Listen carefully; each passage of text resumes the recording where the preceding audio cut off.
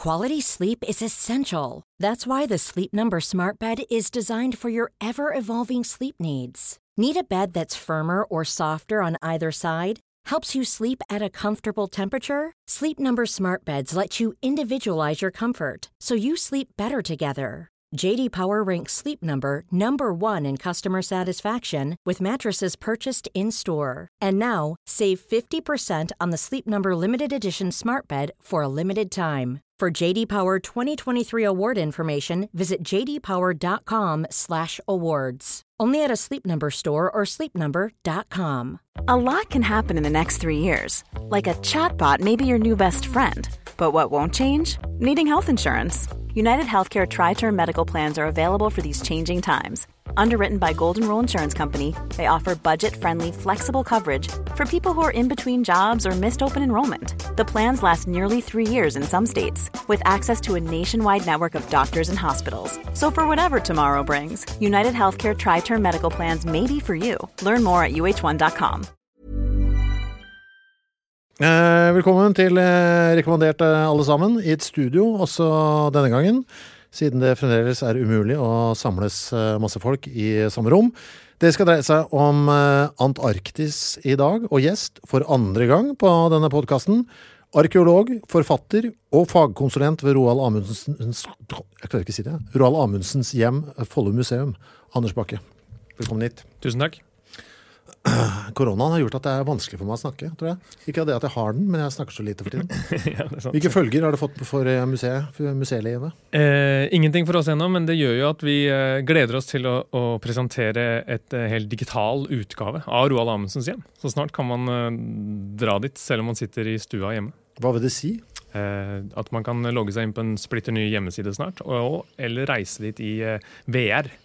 Hjelp. Så jeg kan sitte hjemme og dra gjennom Roald Amundsens hjem, dra opp skuffen hans og titte under senga og se hva han hadde I nattbordskuffen. Finnes det ting I nattbordskuffen hvis jeg har på meg brillene? Det finnes ei pistolkule og en bomullsdott blant annet. For VR har ikke kommet med lukt ennå, så vi kan ikke lukte på dotten. Du kan ikke lukte på dotten, det kan du ikke. Okay.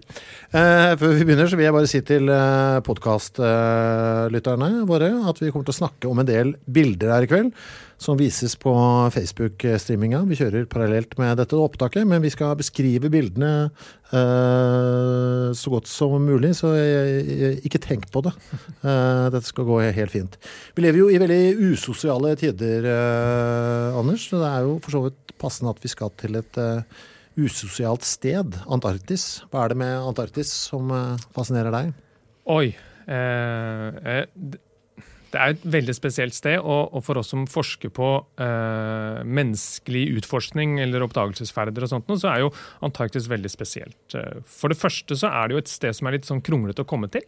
Så det betyr jo at de som har dratt dit har jo ofte meldt fra på forhånd eller I etterkant. Så det betyr at man vet veldig mye, eller man vet om hvem som har dratt dit. Og for det andre så har det en veldig kort menneskelig historie. I år så feirer man at det 200 år siden det ble oppdaget, altså I 1820.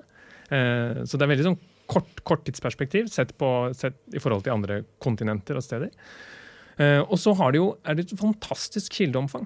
Ennå så står jo de første hyttene og husene som ble bygget, de står der ennå. Så du kan gå inn I den første hytta, du kan sette deg på sengekanten, du kan se I mathylla, du kan bla I gamle truser, dagbøker, filmmateriale, bilder. Så fortida jo veldig nærme for de som forsker på fortida I Antarktis. Men det fordi klimaet som det at det ikke går I stykker der nede?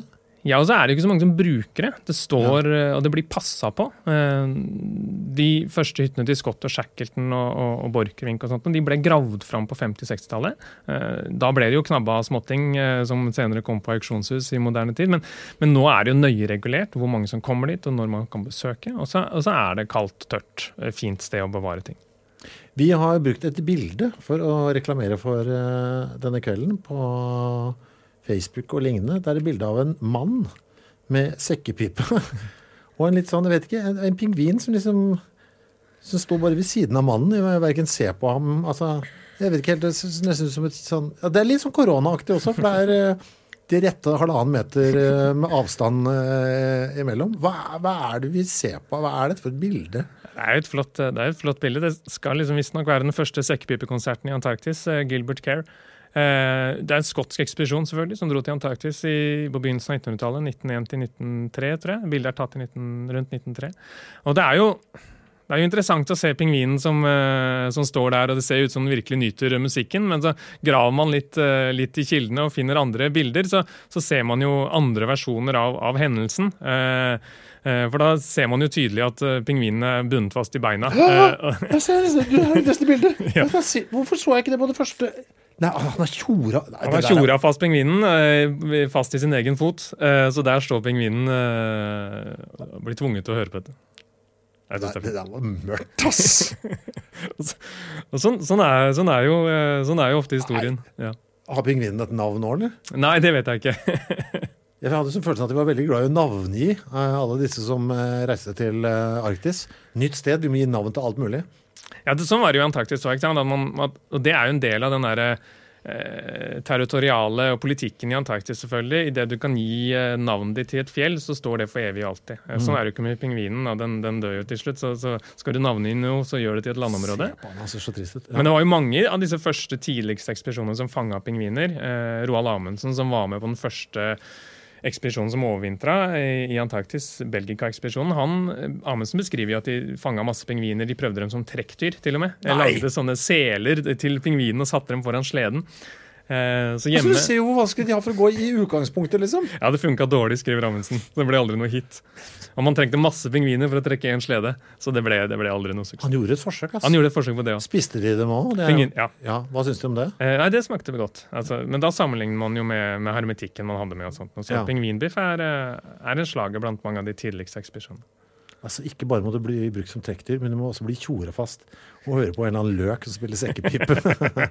Ja. Men dette blir brukt, regner jeg med, som litt sånn til sånn promomateriell hjem da. Se, nå Skottland virkelig, vi på plass med vår kultur her. Ikke sant? Her sekkepipen her også. Og det har vært veldig mange av de der bildene. Det viktig å ta de riktige bildene til riktig tid i Antarktis og også Arktis også selvfølgelig, men liksom vise at her vi. Det nesten litt sånn flaggheising. Litt av det.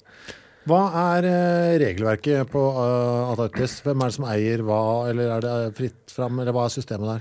Det jo, da kan vi jo klikke oss til neste bilde, som kart over det antarktiske kontinent, og det jo her det meste skjer, og dette jo egentlig et samarbeidsprosjekt mellom mange land, ikke sant? Og i 1959 så ble Antarktistraktaten skrevet under, kom i kraft 2 år etterpå. Det skjedde 1. desember, det betyr at 1. desember den store Antarktisdagen, så da må vi alle feire Antarktis, men det jo et globalt samarbeidsprosjekt der man har bestemt at naturressursene og naturverdiene skal stå høyest.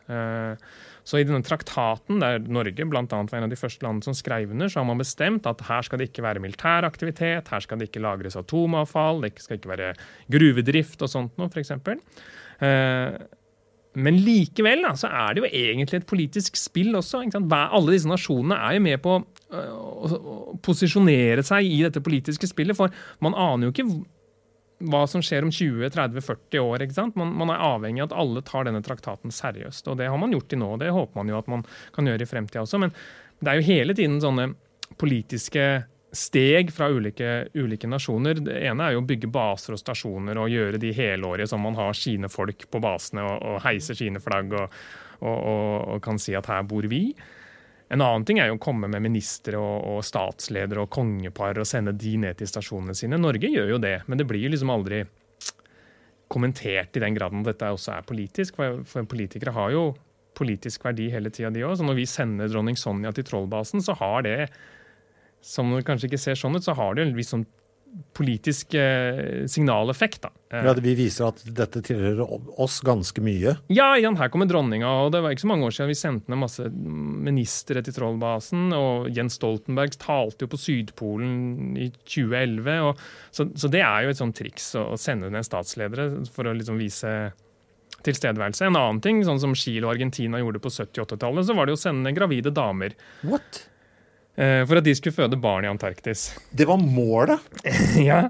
Hvorfor det? Altså, hva tanken her? Tanken nok Er det frivillig? Er det først? La meg få det klart. Det vet jeg ikke. Det var ikke sånn finn noen gravide fra gata vi plukker opp og sender dem til Arktis for å føde? Nei, den første dama som dro til Antarktis for å føde, ble flydd ned i 7. måned. Hun var kona til stasjonslederen på en argentinsk base. Ok, det holder litt. Ja, så flydde ned og fødte en sønn i 79.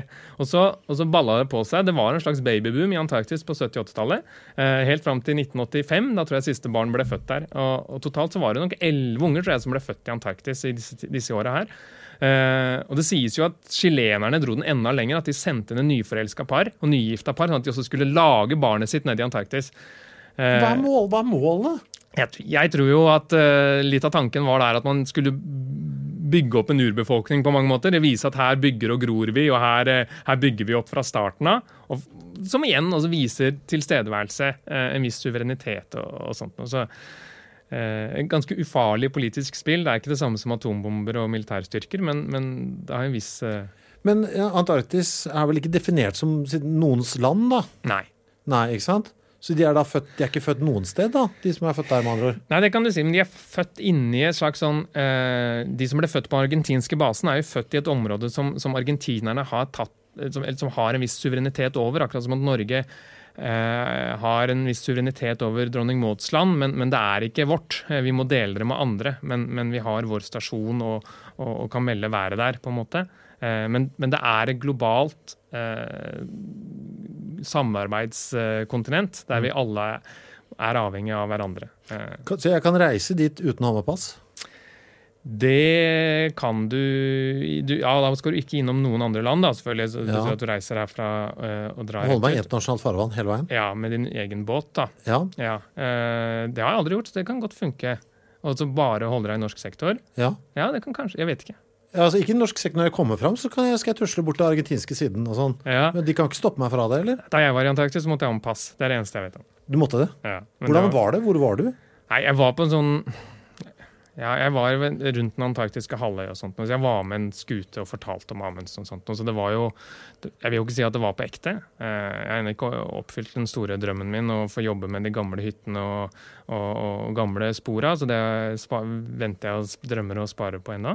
Men det er jo blitt en industri i Antarktis som gjør at det strømmer til turister der hvert eneste år. Ikke i år. I år har det vært ganske så fritt for pingvinene. Men det er liksom den store industrien i Antarktis nå i moderne tid. Det er turisme og særlig cruiseskip. Og så får man se hvordan det vokser og hva som skjer fremover, og krysse fingrene for at man kan fortsette å være venner. Man blir jo litt sånn bekymret, altså når Trump da valgte å trekke seg ut av WHO, ikke sant? Og sier, jeg vil ikke være med på dette her. Sorry, nå skal vi gjøre vårt. Folk kan finne på å gjøre det samme der nede, vet du hva? Vi gir ikke være med på denne traktaten. Jeg tenkte å begynne å bore etter olje. Ja, ikke sant? Kan man bare gjøre det? I teorien? Ja, det kan godt skje. Det er folk som vet om den politiske situasjonen i Antarktis bedre enn meg, men man er jo avhengig av at alle spiller ut ifra de samme reglene. Sånn historisk sett så var det jo nesten litt sånn førstemann til mølla-prinsipp, at det gjaldt å plante flaggene, det gjaldt å vise her har jeg vært og her vil jeg være, og det har vært en kamp om å etablere sine stasjoner, og det har vært masse rykter og konspirasjonsteorier om at det er store militærbaser der, og at det er hemmelige store underganger i Antarktis. Så det er folk som tror at det har skjedd allerede. Men man er avhengig av at alle liksom overholder den traktaten, og det gjør vi ennå, og har sagt at alle disse territoriale kravene som mange nasjoner har kommet med, det har man lagt på is, bokstavelig talt, og så lenge den traktaten gjelder, så er det heller ingen som får lov til å ta disse territoriene med å kalle det sitt. Hvor mye av dette er is? Vet du det? Ja, det er veldig mye. Jeg husker ikke prosentene, men det er hvitt overalt, og så er det topper som spretter utover. Hvordan er det å bo der? Altså, hvor røft er det? Ja, det er jo lyst om sommeren, og så er det mørkt om vinteren. Ikke sant? Så det er mange som takler det på ulike måter. Mange klarer det bra, andre gjør det dårligere, gitt. Og det er jo slåsskamper og dødsfall og sykdomstilfeller på disse basene. Det er julebord som går vilt for seg. Der også, selvfølgelig. Og det er jo vært noen sånne saker som kanskje har vært mord.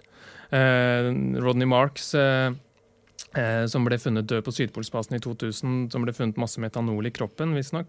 Så det et spørsmål om han drakk det selv, eller om han fikk det i seg. Det jo ennå ikke funnet ut. Det noen russere som barka sammen i en kantine i fjor, og det har vært folk som har måtte flydd ut til New Zealand og sånt for å komme seg ordentlig på sykehus.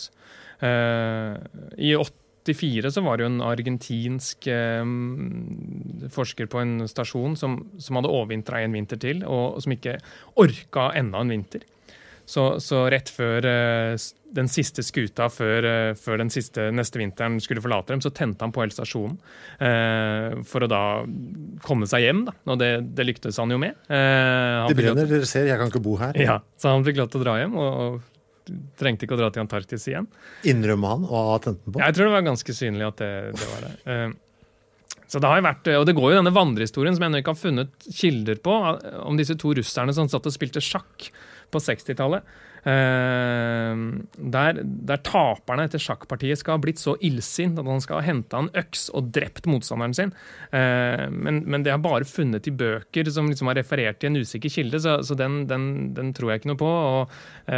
Så det finnes jo disse her vandrehistoriene om at folk som har klikket helt av. Ja, hvor mye folk det nedpå der? Det høres jo ut som det var hele byer med mennesker. Ja, det er jo det på en måte, og de største McMurdo og de største basene der nede har jo utviklet seg til samfunn på over 1000 mennesker om sommeren, og så det mindre om vinteren, selvfølgelig et par hundre stykker. Det blir flere og flere, ikke sant? Og så kommer turistene, og det masse folk som besøker Antarktis, men man holder seg ofte til konsentrerte steder. Altså, det jo noen steder som totalt døde, og andre der masse folk. Og jeg tror det til og med finnes minibank på McMurdo-basen der. Og det finnes barer. Det masse, visstnok, alkoholproblemer i flere stasjoner. Så det har jo utviklet seg mange av de samme problemene som man har ellers i verden. Og jeg aner ikke hvor mange barn som laget i Antarktis. Det høres ut som Deadwood, bare med minibank. Ja, det litt sånn. Og minusgrader. Ja. Så det jo et interessant liksom, case-studie her i verden også, at man har alle disse ulike nasjonene og folkene som skal samarbeide storpolitisk, men samtidig så sitter man der i mørket og i kulden. For det meste menn? Ja, men det jo altså, Antarktis var jo mennenes kontinent fram til det var en norsk dame som liksom sto på land på 30-tallet, men så kom jo ikke de første damene til Sydpolen før ut på 60-tallet, og det ble jo ikke vanlig før opp mot vår tid at kvinner var med på overvintringer og vitenskapelige stasjoner, så mennene har tviholdt på det området for seg selv. Denne podcasten her faktisk altså dagens om Antarktis kanskje den første hvor jeg bevisst har valgt å gjøre ganske lite research, fordi du sendte meg et notat, jeg har lyst til å snakke om dette, så jeg bare, vet du hva, alt dette høres gøy ut. Jeg vil heller høre om det for første gang på lufta framfor å ha lest om det på forhånd, så jeg skal forholde meg til det som kjøreplan i dag. Okay. Et av dine notater her mislykkede turismeprosjekter. Ja, det var jo flere sånne, det har vært flere tanker og drømmer om å sende store mengder med turismer ned, og det har endt opp sånn som det i dag, så det med store cruiseskip. Og jeg tror det var på 30-tallet så var det snakk om å lage et sånn jorden rundt cruise. Der særlig kvinner, det var rettet mot kvinner, for kvinner hadde jo ennå ikke vært i Antarktis da, så da skulle kvinner få lov til å dra på disse 1 år i jorden rundt cruisene, og skulle være i Antarktis, de skulle bo noen netter i Antarktis, overvintre i Scott og Amundsen sin hytte, og kjøre hundespann i Antarktis, og så dra hjem igjen. Og det har jo vært snakk om store hoteller med alt fra spa til takterrasse, ikke sant? Så heldigvis har det ikke blitt noe av. Heldigvis har man klart å regulere på en viss måte, og så får man se hvordan det blir i fremtiden da, selvfølgelig. Men det jo en stigende popularitet å komme i Antarktis, og det jo synd for de pingvinene som får besøk av drøssevis med cruiseskip hver eneste sommer. I år har det vært stille, så i år har de fått et pauseår. Blir pingvinene stresset av det? Jeg vet ikke, jeg kjenner ingen pingviner, men jeg vil jo tro at det må være uvant å se store skip og masse mennesker i blå og røde jakker som kommer stabbende rundt og tar bilder av dem. Da blir du tjora fast og blir tvunget til å høre på sekkebilen, så jo livet helt passe. Ja. Jeg hopper videre til, her et gammelt bilde av Antarktis. Ja. Det et spennende kart som de har i University of Minnesota, som interessant i akkurat det jeg jobber med, fordi at det et kart over det som blir omtalt som den heroiske tidsalderen i Antarktis-utforskninga. Og det de 25 åra mellom 1897 og 1922. Og det jo de åra der liksom de største og kanskje liksom heroiske ekspedisjonene skjedde. Og de ekspedisjonene vi snakker om i dag, Amundsen, Scott, Shackleton, liksom de gutta.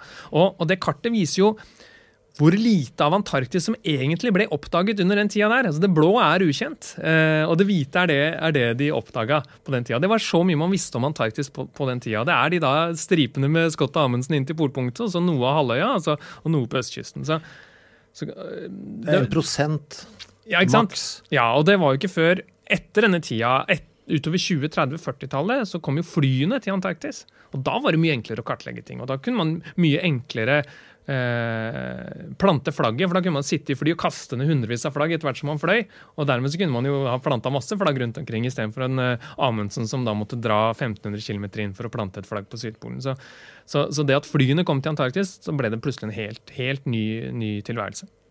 En av grunnene til at vi sitter her i dag fordi du etter forrige kvelden vi hadde utbasunerte. Men vi fikk jo ikke Shackleton, vi fikk jo ikke snakket ordentlig om Shackleton. La oss snakke litt om Shackleton. Hva var dette for en fyr? Ernest Shackleton jo en av de sånn store heltene i polarhistorien. Han har blitt det nå. Og han fikk kanskje sin renessanse på 80-90-tallet når det ble skrevet nye bøker og laget en TV-serie og en utstilling om han i Amerika og sånt. Og man fikk liksom fokusert egenskapene hans til ting som vi setter pris på i dag, lederegenskaper og liksom det menneskelige. For han var jo egentlig en fyr som ikke nådde noen av de målene han satte seg når det gjelder i polarekspedisjoner. Okay. Han nådde aldri noe polpunkt, klarte ikke å krysse kontinentet og sånt, men han blir trukket fram i dag som den store lederen. Da. Og han ledet flere ekspedisjoner i Antarktis. Jeg har et bilde av en fyr med ismaske. Det jeg ser i bildet av nå, det en ringorm eller noe sånt nå, sett forfra. Det ser ut som en amøbe, men det et forfrossent ansikt inni en anorakk, det det? Ja, det et levende eller et dødt menneske? Det et levende menneske. What? Og det det kaldeste bildet jeg har sett fra Antarktis, ikke sant? Ice Mask, hvis du googler det, og Frank Hurley, som da var en av de store Antarktis-fotografene i denne tida her. Han var Shackletons fotograf, så det passer.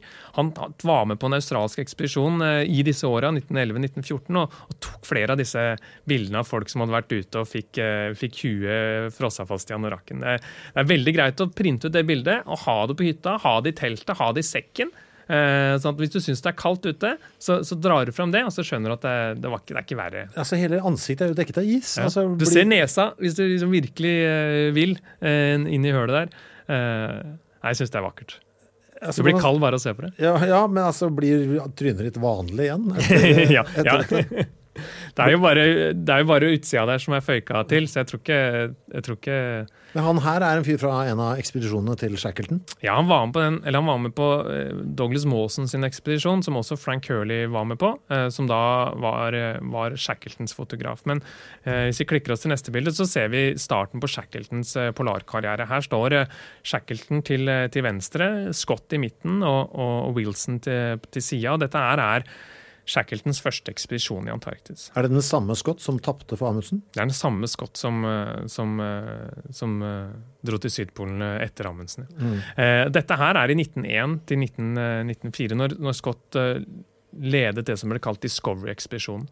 Og det som så interessant at det vanskelig å snakke om Shackleton uten å snakke om Scott, for de to ble hele tiden målt mot hverandre, og sånn, det har blitt gjort hele historien, og de to har hele tiden blitt veid opp om å være idioten eller helten, og på begynnelsen av 1900-tallet, 20-, 30-, 40-tallet, så var Scott den store helgen, og nesten ingen som snakket om Shackleton, og så det kanskje byttet litt på 80-90-tallet, der Shackleton har liksom blitt den store guden, mens mange ser på Scott som han som gjorde alt feil, men egentlig så gjorde de ganske mye likt.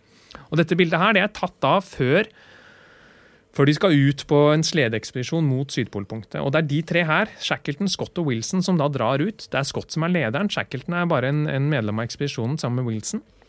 Og de trekker seg til Sydpolen. Og, det interessante at mange ler av akkurat denne ekspedisjonen i dag, fordi at de gjør mange ting som kanskje ikke så effektivt. De har med bikkjer, de har med ski, men de velger veldig ofte å trekke sledene sine selv, legge skiene på sleden og slippe bikkjene løs, sånn at de stabber rundt, stabber etter. For de klarte ikke å håndtere bikkjene på lik måte, og de klarte ikke å håndtere skia, det var ikke naturlig for dem.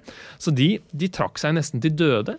De ble så slitne av å stabbe rundt i snøen, og beskrive hvordan de bare så døden komme mot seg, og Shackleton ble så dårlig at han begynte å kaste opp blod og ble lagt på sleden, men likevel så fortsatte de å ha liksom skiene på sleden og bikkjene løse. Og,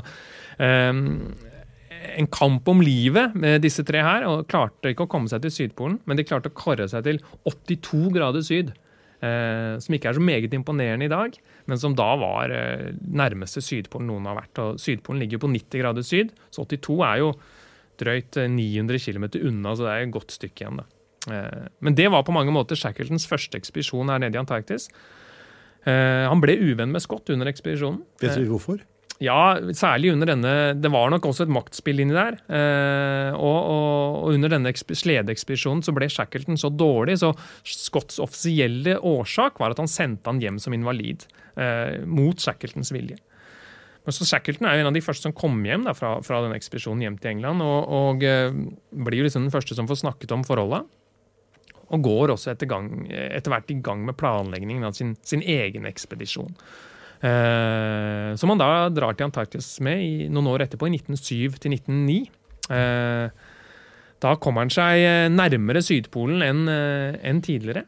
Dette bildet her da tatt på Shackletons ekspedisjon, da han klarte å komme seg til 88 grader syd. Nærmer seg. Ikke sant? Ja. Og dette da blir omtalt som kanskje en av de vanskeligste avgjørelsene som tatt i polarhistorien.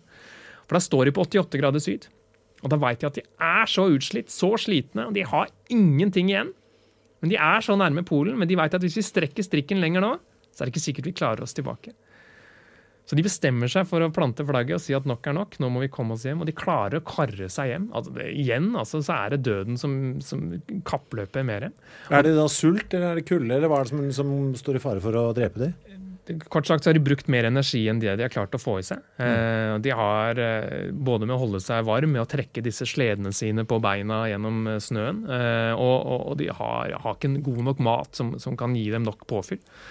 Og det jo etter han kom hjem fra denne ekspedisjonen i 1909 at han sier til sin kone Emily disse berømte ordene at I thought you'd rather have a live donkey than a dead lion. Altså, det bedre å komme hjem som som et levende esel enn en død løve. Det flott sagt. Ja, det faktisk det, og litt trist også. Ja, men han var Shackleton veldig god med ord. Han var veldig glad i poesi, og god med dikt, og sånn sett så hadde han jo liksom mange flere sånne, kall det menneskelige elementer i seg enn en marinemann som kommer rett fra den britiske marinen som skal ut og kjempe eller dø, mens Shackleton han kunne sette ord på følelser, sette ord på ting, og beskrive det på en litt annen måte enn mange andre. Men hadde de lært noe av den forrige turen? Var det sånn at de da, vi dropper bikkjene? Neida. Bikkjer som løp løpsk, eller hadde de klart å sette dem i spann? Nei, men de hadde bikkjer, og så eksperimenterte de med hester. Og så hadde de med bil. Med bil? Mhm. Så ingen av de tingene fungerte sånn veldig optimalt. Men bil? Hva slags bil da? En Arroll Johnston. Jeg har bildet av den etterpå. Den traska, den kjørte litt bortover, men det var ikke noe sånn som kunne relle til Polen med. Men man kan jo tenke seg at det var ingen som kritiserer Shackleton for i dag. Nei. Men Scott han får virkelig juling for å ta med hester og motorkjøretøy og trekke egne sleder, mens dette nevner man ikke når man forteller om Shackleton. Så sånn sett så historiefortellingen altså kanskje skeiv når vi går gjennom liksom fortellingen. Altså. Var han lettere å like enn Scott? Det han nok, særlig når man nå i moderne tider legger vekt på andre elementer enn det å være en autoritær marin leder, ikke sant? Men man ser jo at det jo mange av de som var med Scott som ville offre livet sitt for han, og mange av de som var med Shackleton som ikke likte han, eller som også likte han. Så alle disse lederne var elsket og hatet og hadde sine venner og uvenner. Da. Et av notatene du har gitt meg vedrørende Shackleton blindpassasjeren. Ja, fordi Shackleton en av de få ekspedisjonslederne som har hatt med blindpassasjer på tur. Hvordan det mulig? Det er flere som har vært med, men Shackleton har kanskje hatt med den som er mest kjent. Og det hele starter i 1914, når Shackleton da planlegger sin neste ekspedisjon til Antarktis. Og 1914, det er jo da en tid der både Amundsen og Scott har vært på polpunktet. Ikke sant? Så Sydpolen er tatt ned erobret, så Shackleton må komme opp med en ny idé. Han velger da å legge en plan om å krysse hele kontinentet. Hele Antarktis skal krysses fra kyst til kyst. Så dette kartet her, det er ganske kult. Det er tegnet av Shackleton selv. Det er i Royal Geographic Society i London. Det er som en barnetegning? Ja, det er tegnet på et menykort under en middag. Der han da forklarer planen sin ganske elegant. Det er da for å gå fra Weddellhavet og over Antarktis, over polpunktet til Rosshavet. Og det var det som var planen. Ha 2 skuter som seiler ned på hver sin side. Ene skuta skulle legge ut depot, og andre skulle da begynne å gå. Og så hadde de mat da de kom halvveis. Og til denne ekspedisjonen så trengte han en skute, han trengte mannskap, han trengte å teste utstyret sitt, så han dro til Norge. Han kjøper en skute i Norge, og så tar han med noen av mannskapet sitt og noen motorsleder og telt og klær, så drar han til Finse, til Hardangervidda. Da det nylig, noen år tidligere, blitt bygget opp et hotell der, og Bergensbanen er åpen, så de kunne ta toget helt opp, akkurat sånn som i dag. Og så testet de teltet sitt, og disse motorsledene. Så hvis du ser på dette bildet her, så hadde de jo en sånn snodig farkost, en slede med propell på bak. Altså det ser ut som, jeg vet ikke hva, som noen har lagt et helikopter på siden, liksom. Ja, med ski under. Ja. Som de da skulle bruke når de skulle krysse Antarktis. Det og 2 andre slags motorsleder, i tillegg til bikkjer selvfølgelig. Så det var planen, å ha disse testere ut på Finse. Han var en av de som var med som syntes det var så hardt å ligge i telt, så han dro og sjekket inn på hotellet i stedet for, så han ble ikke med på ekspedisjonen. Men ellers så var det god stemning. Da skal du være glad du tok den testen. Altså, telt var litt for hardt for meg. Det må bli hotell, vet du hva? Det var kanskje greit at du var med på denne. Og Shackleton kalte jo Finse som et slags sånn Antarktis-miniatyr. Ja. Og det er jo ennå, fortsatt så drar jo folk som skal på polarekspedisjoner drar til Finse i dag. Så det er et røft og tøft og stilig klima. Så skal du til Antarktis, så ta toget til Finse først, og sjekk om telt er noe for deg. Men en av mine yndlingsfigurer er jo med Shackleton hele tida, selv opp til Finse. Og det er en kar som heter Thomas Orde Lees, som hadde ansvaret for disse disse maskinene. En meget sånn energisk, litt sånn slappfisk. Han blir beskrevet i noen dagbøker at han ikke gadd å trå til når han måtte, men var en litt sånn annen type enn mange av de andre. I tillegg så var han syklist, så han er en av de første syklistene i Antarktis. Han hadde vært med en på Discovery-ekspedisjonen også, men Orde Lees, han var litt annerledes, for han var en sånn akrobatsyklist. Noen sirkusaktig type? Liksom. Ja, han hadde noen triks i ermet, så jeg tok med noen av de få bildene man har av han som på sykkel. Han kunne noen trikser, og han kunne sykle baklengs. Ja. Han kunne ligge på styret, og han kunne snu sykkelen og trå. Så hadde han et signaturtriks som er fint. Det er der han kunne ligge under styret og trå med hendene. Men gjorde han dette på hobbybasis, eller var han tilknyttet et eller annet sånn underholdningstrupp for dette her?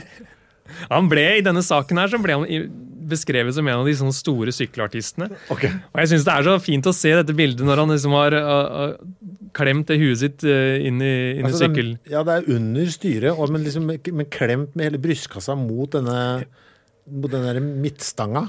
Ja, det er veldig flott. Det er veldig flott. Det sier noe, og man skal jo tenke seg at Shackleton fikk 5000 søknader for å være med på denne ekspedisjonen, og så valgte han her. Det sier alt. Shackleton fikk til og med en fin søknad som ligger i Cambridge av tre damer som hadde lyst til å være med, men han her slo til og med de da.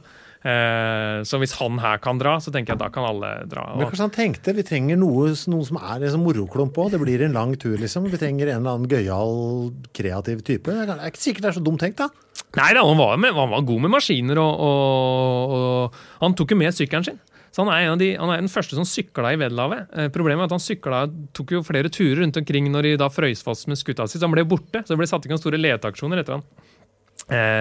Så Orde Lees, han er liksom en av de store karakterene som jeg føler liksom er kommet litt sånn på siden av de store heltene. Jeg synes jeg liker han godt. Han er ikke blindpassasjer. Nei, han var ikke blindpassasjer, så vi skal komme til, det var bare et langt svar. Ja, men det er bra det.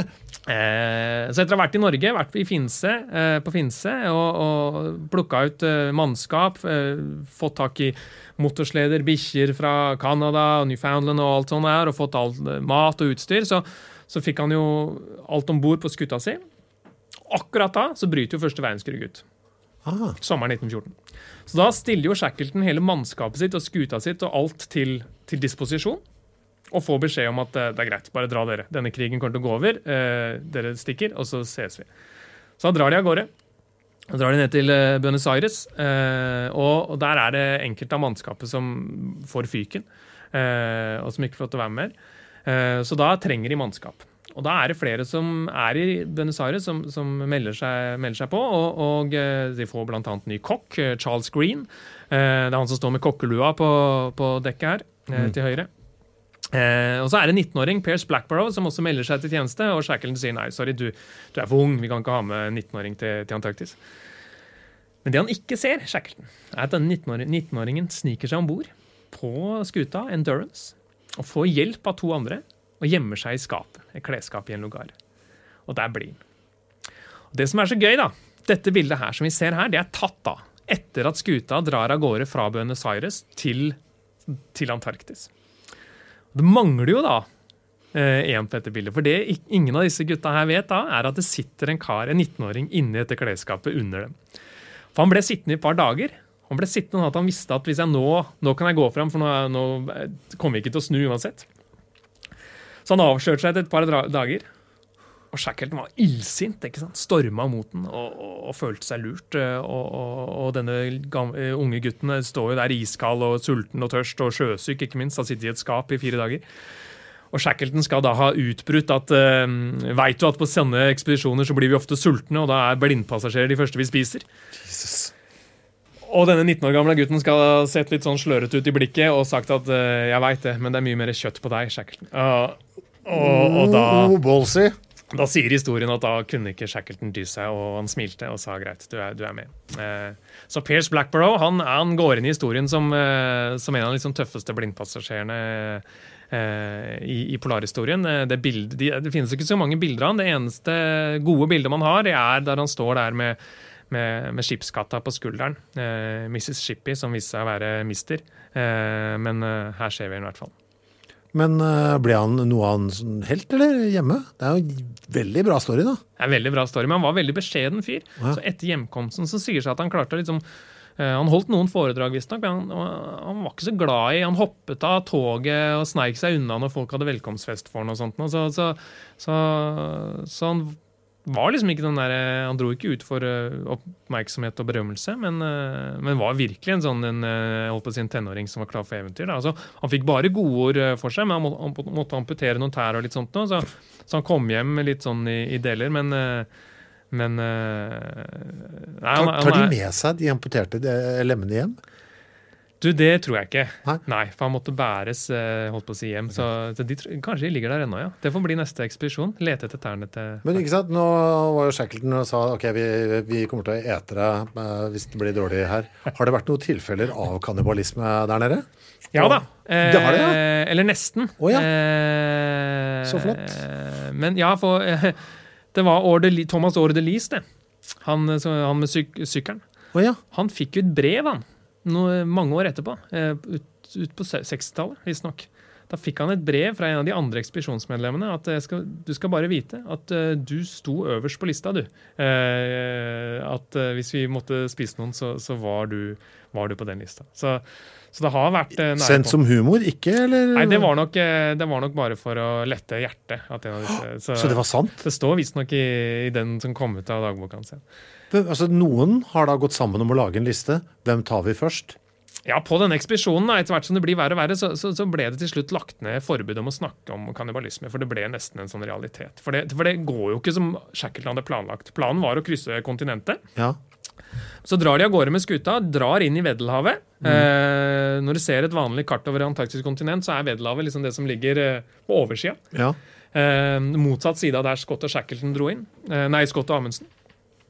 det som så vrient akkurat dette året i 1914 og 15, så var det veldig mye is. Det hadde hvalfangerne sagt, som norske hvalfangere som holdt på Sør-Georgia, som de hadde møtt. De hadde advart mot dette, men likevel så seilte de inn, og skuta ble sittende fast i Veddelavet. Og de begynte å drive, og de kom seg ganske nærme land. På et tidspunkt så kunne de faktisk kommet seg i land, og satt i land landpartiet og byen selve krysningen, men Shackleton ville enda nærmere.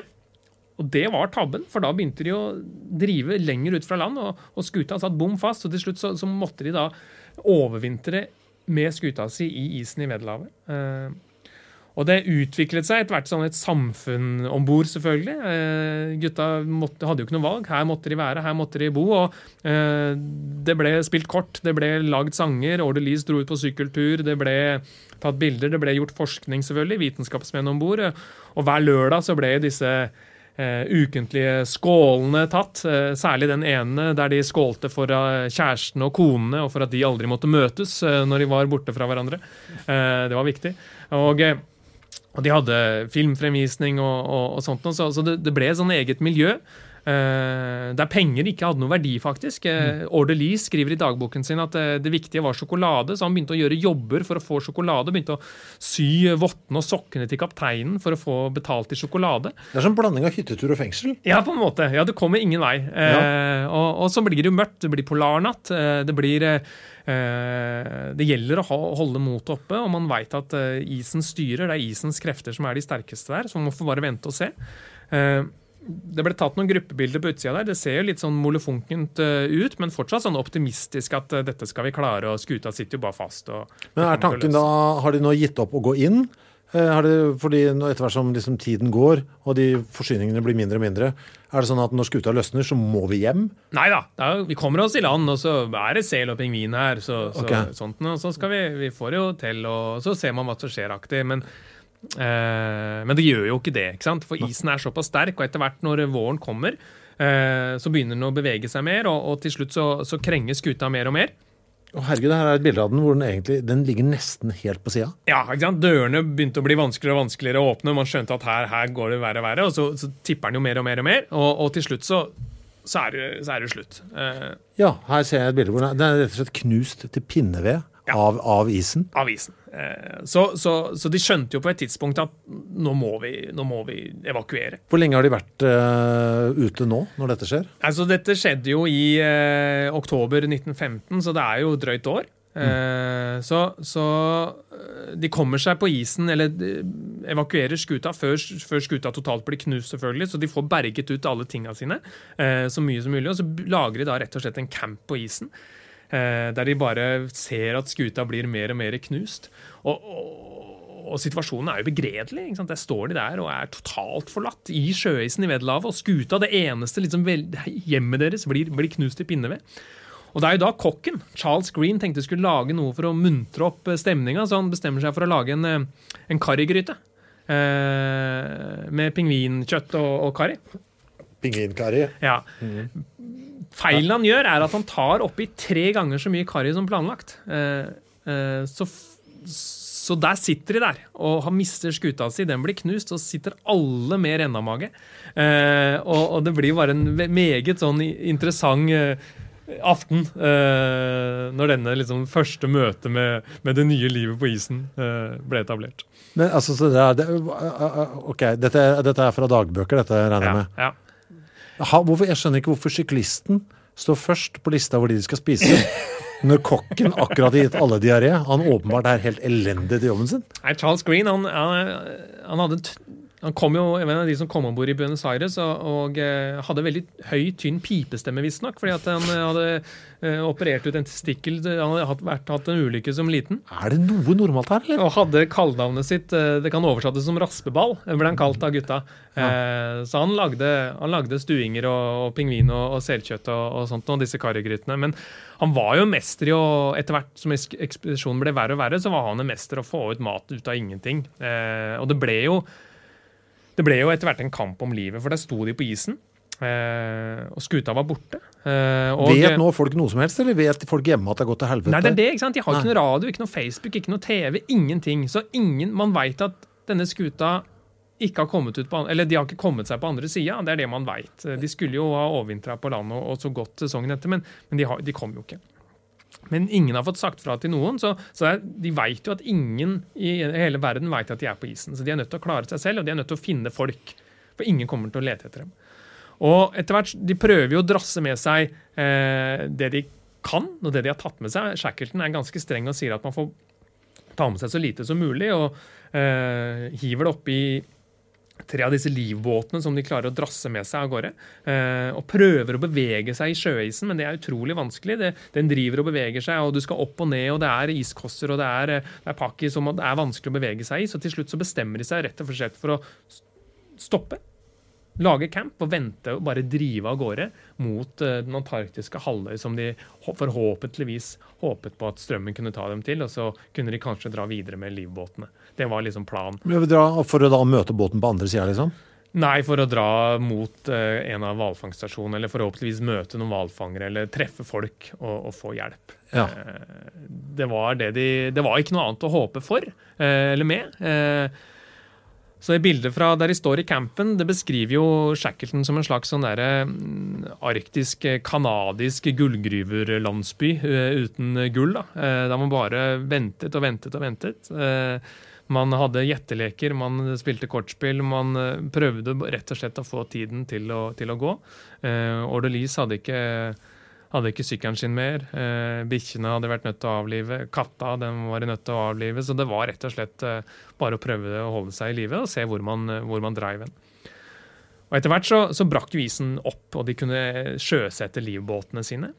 Og rett og slett komme seg til Elephant Island, som en bitteliten, egentlig et stort skjær med et fjell på, der de klarte å komme seg til. Det var litt av en tur det også, og da de kom seg til Elephant Island, så hadde de da ikke stått på fast grunn på nesten 500 dager. Og det lenge, og de kommer seg, liksom kjenner at grunnen ikke beveger seg mer, og de hiver seg rundt i grusen. Og Elephant Island ikke et sted der du skal være. Det noen folk der? Det ingenting. Nei, så det bare fast land, det det eneste. Eller det en øy, okay. Og det en bitteliten øy. Og der blåser det hardt, og der skal du ikke overvintre. Altså, det ingen grunn til å feire? Absolutt ikke. Det du kan feire at du herfra ikke driver noe sted. Ja. Eller du forsvinner ikke i dypet. Så sånn sett så du sikker, men du kommer til å dø hvis du ikke gjør noe. Og det vet Shackleton. Og de jo 28 mann. Ganske svær ekspedisjon. Har de mistet noen på dette tidspunktet? Ennå ingen. Det har vært folk mens de har ventet på isen, at noen har sovet i telt, og plutselig så har isen sprukket opp, og de har falt gjennom, men de har klart å dra opp alle mann. Ja.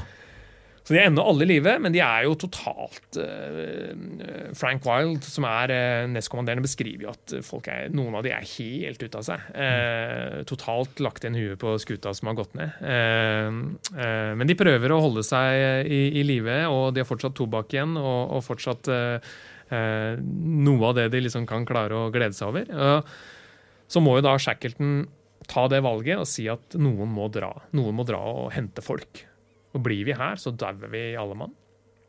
Så det han bestemmer seg for å gjøre den ene livbåten, som da har fått navnet James Caird etter en av sponsorene, gjøre den så sterk som mulig, og der skal Shackleton og 5 andre rett og slett gå ombord. Og så skal de seile av gårde til Sør-Georgia, som rundt 800 nautiske mil unna, over et av de mest stormfulle havene i verden, med en livbåt. Og da forhåpentligvis treffe folk som da kan komme og hente resten. Ja, for det hvalfangstområdet? Norske hvalfangere som holdt til der. Ja. De hvalfangststasjonene står jo ennå, de ikke aktive, men de står som minner fra en svunnen fortid. Så da gjør denne livbåten klar, og så sjøsetter de den igjen, og så drar de av gårde. Men kan du manøvrere noe særlig med en livbåt, eller må du bare drive? Nei, ikke sant? Og de hadde satt opp noen seil, og det ror og sånt nå, men den store nøkkelen var å kunne navigere og finne fram. For du skal ut på det totalt åpne havet, og du skal finne en øy som du må treffe, ellers så neste stopp Afrika, ikke sant? Ja. Og det klarer du ikke en livbåt. Og vet de hvor de eller? Så de vet sånn, altså de har noenlunde peil på hvor de starter fra? Ja, de har noenlunde peil på hvor de og hvor de skal. Problemet for de andre som igjen, de 26 som igjen, jo at de blir sittende og vente. Og de sender av gårde disse 6 andre, og får jo bare sitte og vente. Fy faen. Og de har ingen andre mulighet til å bare krysse fingra og håpe på at Shackleton og de andre får tak i noen som en eller annen gang kan komme og hente dem før vinteren. Dette her skjer i mai, altså våren vår. Så gjelder det å liksom få plukka dem opp før det blir alt for gærent. Og neste bilde her så står de og vinker på stranda og håper vi sees. Det er et veldig trist bilde. Hvis jeg også rygger på en måte menn som har kledd på seg så mye som de kan, vinket til en bitteliten robåt, som det ser ut som, langt i det fjerne. Ja. Hvor mye håp er det igjen på den lille gjengen som er der nå? Nei, så går det noen måneder, og så blir det forbudt å snakke om kannibalisme. Ja. Nå kommer forbudet. Nå er vi der, ikke sant? Fordi at nå bor man på denne øde lille øya, der det ikke er noe. Der man bare må vente på at noen eventuelt kommer og redder dem. Og de er mange, og de bestemmer seg for å snu de 2 andre livbåtene de har med seg, og bygge et slags hus under der. Og der skal de sove, der skal de bo, og der skal de rett og slett klare å overleve. Og det er jo her under disse livbåtene at Blackbrow amputerer alle tærne på den ene foten. Og det er her en av de har Hussey, han har med en banjo som han ofte spiller hver lørdag. Har en banjokonsert. Og de fortsetter med skålene hver lørdag for koner og kjærester. Så de prøver alt de kan for å holde liksom motet oppe, men akkurat den ventetida der har jo aldri blitt gjort igjen. Så det er noe, hvis du vil ha noe som ingen andre har gjort igjen, så er det å sitte på Elephant Island i nesten et halvt år. Ja, for det ble så lenge, ja. Ja, det ble 4,5 måneder. For det som skjer da med de kara i James Caird i livbåten, de klarer å komme seg til Sør-Georgia. Det er en helt fantastisk ekspedisjon. I totalt stormfullt hav. Det blir sagt at det var en lastebåt som gikk ned rundt det samme havområdet rundt samme tid, og de i denne livbåten. Og når man leser i dagbøkene, så kan man lese om en som nesten holdt på å gli over, og man leser om at de av og til ikke skjønner om de er opp ned, eller om de er om de har druknet eller ikke, for det er vann overalt. Men de klarer å komme seg til Sør-Georgia, men de kommer seg på feil side av øya. Så de kommer seg da på vestsida av Sør-Georgia, og alle hvalfangststasjonene er da på østsida. One size fits all seemed like a good idea for clothes. Nice dress. It's a t-shirt. Until you tried it on. Same goes for your healthcare. That's why United Healthcare offers a variety of flexible, budget-friendly coverage for medical, vision, dental, and more. So whether you're between jobs, coming off a parent's plan, or even missed open enrollment, you can find the plan that fits you best. Find out more about United Healthcare coverage at uh1.com. That's uh1.com. This is Paige, the co-host of Giggly Squad, and I want to tell you about a company that I've been loving, Olive & June. Olive & June gives you everything that you need for a salon-quality manicure in one box. And if you break it down, it really comes out to $2 a manicure, which is absolutely insane. It's also so easy to get salon-worthy nails at home with Olive & June. The difference between how your nails used to look when you did them yourself and now with the Mani system is a complete game changer. The best thing about Olive & June, too, is it's a quick dry. Dries in about 1 minute, lasts for 5 days, and full coverage in up to 1 to 2 coats. Visit oliveandjune.com/perfectmani20 for 20% off your first system. That's oliveandjune.com/perfectmani20 for 20% off your first system. Many of us have those stubborn pounds that seem impossible to lose, no matter how good we eat or how hard we work out. My solution is PlushCare. PlushCare is a leading telehealth provider with doctors who are there for you day and night to partner with you in your weight loss journey. They can prescribe FDA-approved weight loss medications like Wegovy and Zepbound for those who qualify. Plus, they accept most insurance plans. To get started, visit plushcare.com/weightloss. That's plushcare.com/weightloss. Millions of people have lost weight with personalized plans from Noom. Like Evan, who can't stand salads and still lost 50 pounds.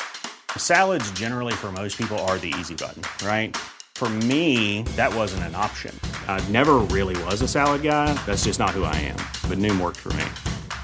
Get your personalized plan today at Noom.com. Real Noom user compensated to provide their story. In 4 weeks, the typical Noom user can expect to lose 1 to 2 pounds per week. Individual results may vary.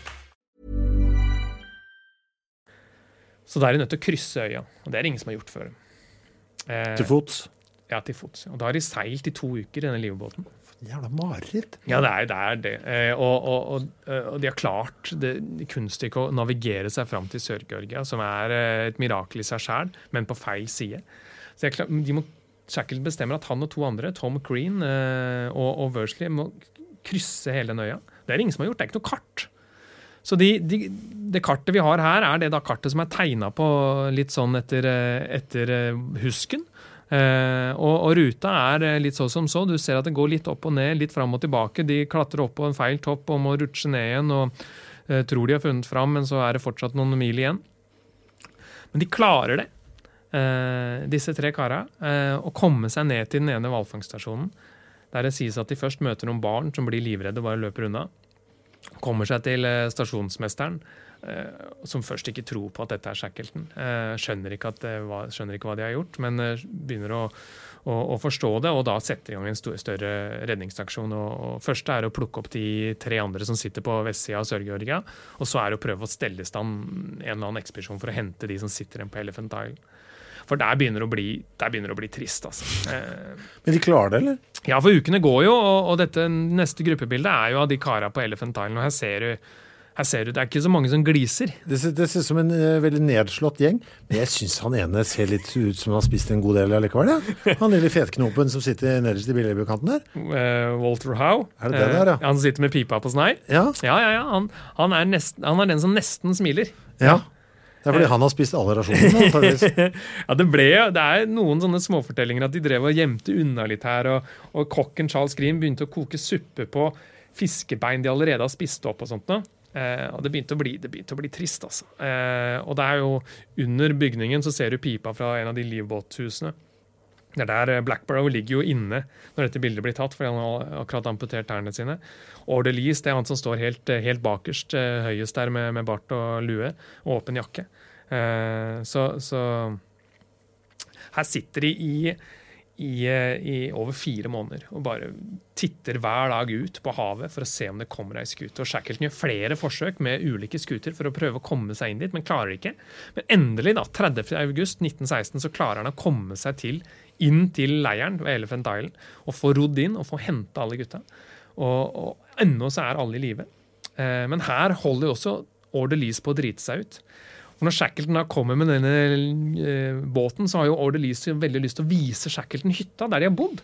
Så han løper opp til hytta og sier, bli med Shackleton, og løper opp dit. Men Shackleton er ikke så gira på å se det, så han er mer gira på å få alle mann ombord og komme seg hjem. Og dette skjønner jo ikke Orderlies før han er oppe ved hytta. Han ser da at Shackleton gjør seg klar for å dra av gårde med siste båten, og frykter jo at han blir stående alene på Elephant Island. Og det sies jo at han da kom i rennafart og stupte med huet først og landa som sistemann i denne båten rett før den da skulle forlate han.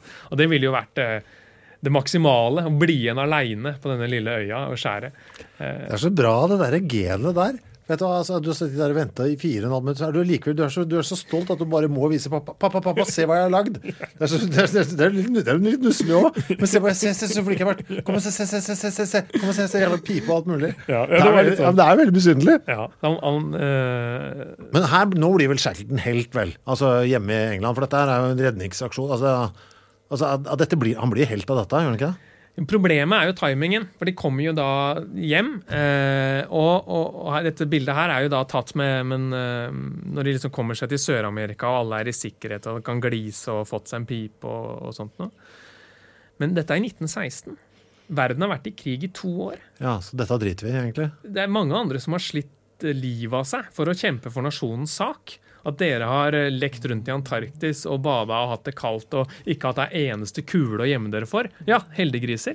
Ja, og vi har hørt nok av heltehistorier som er drøyere enn dette, liksom. Ja, så akkurat dette klarte å liksom få det på avisene og wow, kom hjem. Og det er klart det, men det var så veldig mye annet å snakke om. Det var så veldig mye nød, det var så veldig mange andre som stilte opp og hadde så mye mer brutale historier, eller kanskje like brutale historier å snakke om fra slagmarken.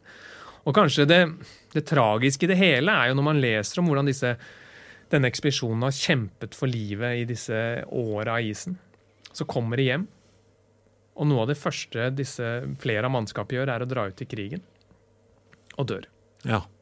Han ene blir torpedert 3 uker etter han kommer hjem og omkommer og drukner. Så det er jo så enorme kontraster fra disse gliset etter at de har overlevd kampene i isen og gnagd på et fiskebein i 4 år. Og så kommer du hjem, og så møter du den virkeligheten som resten av verden sliter i. Sånn sett så forsvant fortellingen om denne historien litt sånn i verdenskrigen. For på den tiden så var det kanskje Scott veldig mye brukt i England for å være den som hadde offret seg for det britiske imperiet, og filmer om Scott ble jo sendt ned til britiske soldater for å mane folk opp til å offre seg for nasjonen. Og Shackleton tjenestegjorde også i krigen, men ikke på slagmarken. Men etter dette så planla jo Shackleton enda en ny ekspedisjon. Nå ville han til Arktis. Det ble aldri noe av, så hans aller siste ekspedisjon endte også i Antarktis i 22. Det endte tragisk, fordi når han da kom ned med skuta si i 22, så fikk han hjerteinfarkt inne i lugaren sin, da de lå til havn på Sør-Georgia. Og han ble båret ut, og kroppen sendt hjem.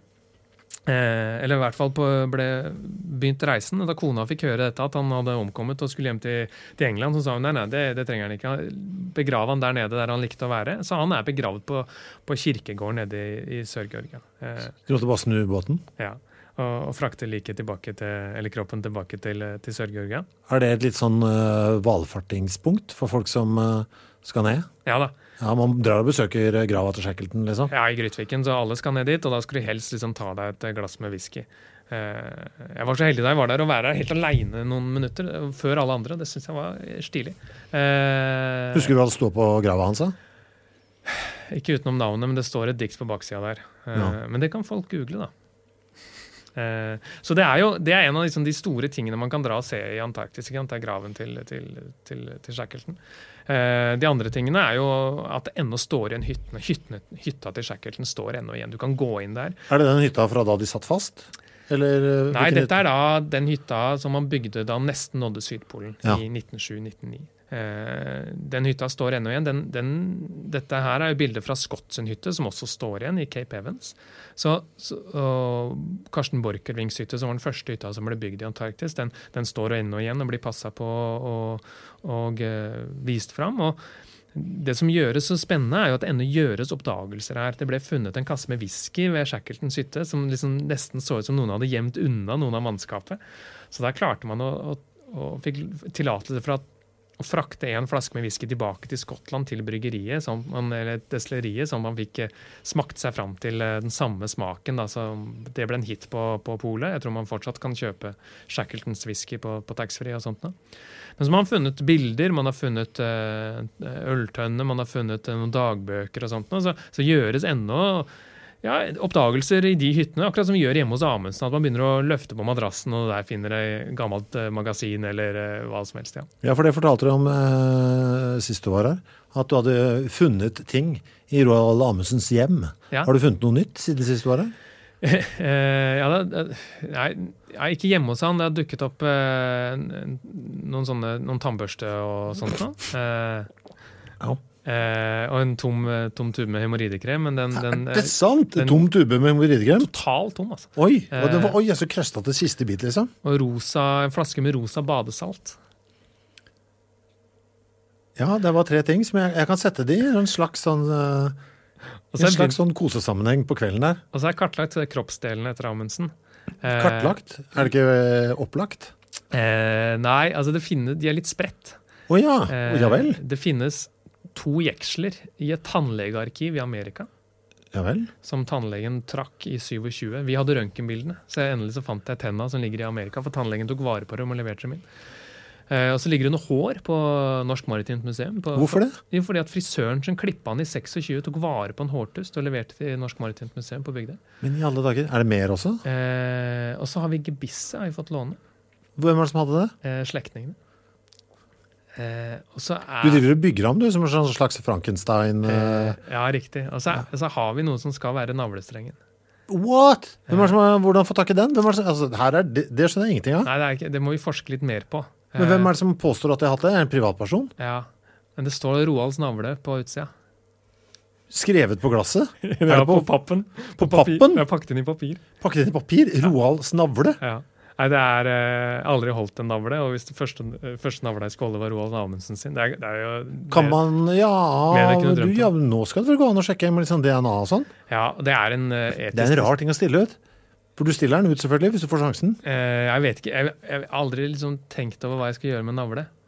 Men noe må gjøres, vi har tatt bilde av den i hvert fall. Vi får se hva vi gjør med den. Men det dukker opp i hvert fall det jeg håper, så kanskje vi klarer å sette sammen hele mannen. Det går i hvert fall med et håp om det. Og sånn er det jo med de gamle heltene fra Antarktis også. Vi skal komme tilbake til en fyr som ønsket å hente hjem hele Scott. Så det finnes forsøk på å skape liv til de fleste. Du, jeg har hoppet videre i billedserien som du har tatt med deg hit, og her ser jeg noe som er et fargefoto, og da er det med andre ord litt i hvert fall nærmere nåtid. Og jeg ser en byste på toppen av et bygg. Er det Lenin? Det er Lenin. Det er Lenin-statuen. Hvorfor er Lenin? Altså det er jo russerne som har gjort dette, selvfølgelig. Ja, dette er da... amerikanerne bygde jo en base på selve geografiske Sydpolen, sant? Ja. Og russerne, de skulle ikke være dårligere, så de bygde sin base på det som omtales som utilgjengelighetspolen. Altså det punktet i Antarktis som er lengst unna kysten. Skjønner? Altså liksom det vanskeligste stedet. Ja. For å vise at ok, dere kan godt ha det, men det er så lett, så vi tar dette på det som er vanskeligst. Ja, så utilgjengelighetspolen i Arktis er jo det punktet som er lengst unna land. For det ligger midt inne i havet. Så dette her er det som ligger lengst unna kysten i Antarktis. Det ble bygget i 1958. Det var en bitteliten base, så de var der ikke lenge, disse russerne, men de satte da et hue til Lenin på toppen. Og så dro de av gårde, og så sies det da at denne basen ble besøkt noen år etterpå av amerikanerne. For det som var så spesielt var at når russerne bygde den opp, så plasserte de Lenin sånn at han så mot Moskva. Men så sies det at amerikanerne har vært der og snudd Lenin. Nå stirrer han mot Washington. Er det sant? Det er flott i så fall. Det er ikke verifisert? Jo, altså, jeg har ikke vært der nede, så jeg får bare stole på de som sier at det ikke stemmer med bildene. At de bildene man tar i dag ikke stemmer med de historiske. At den bysten må ha vært snudd. Så nå stirrer han mot Washington i nesten 50 år. I dag er den jo snødd helt opp, så når det var en ekspedisjon fra Polarinstituttet der for noen år siden, så var det jo nesten bare huet igjen. Men den er blitt gravd fram, og den står på listen over historiske kulturminner i Antarktis, så selv om... Hva annet er det som er historiske kulturminner? Hyttene selvfølgelig? Hyttene selvfølgelig, og teltet til Amundsen som ligger under snøen, som er fredet, det som han satt igjen på Sydpolen. Det er ikke lov å grave etter. Hvorfor er det ikke lov å grave etter det? Det ble fredet i 2005. Det var Knut Arild Hareide som da var minister, som blant annet besluttet at nå skal dette fredes, så man skal heller bevare den tanken om at Amundsen sto foran teltet. For graver man det fram i dag, så er det fillete og ingenting. Så man vil liksom bevare den tanken om dette storslagne teltet. Men er det ikke en risk for at det er noe gøy inni det? Jo, det er masse gøy der, og det var jo snakk om å grave det fram og stille det ut i gågata i Lillehammer under Lillehammer-OL, og så ble aldri det noe av. Hva tenker du som fagmann? Romantikeren i meg kan si at det er en fin tanke, og la det bare være som det er. Fagmannen i deg tenker annerledes, eller? Nei, jeg liker veldig godt at det ligger der det er. Så jeg er veldig for sånn tankegang, og ikke flytte på ting. For det skaper en riktig kontekst og en riktig sammenheng. Men det hadde jo vært veldig gøy å kanskje se det helt tilfeldig da. Så jeg skal jo stå klar når det om mange 100 000 år plopper ut i havet.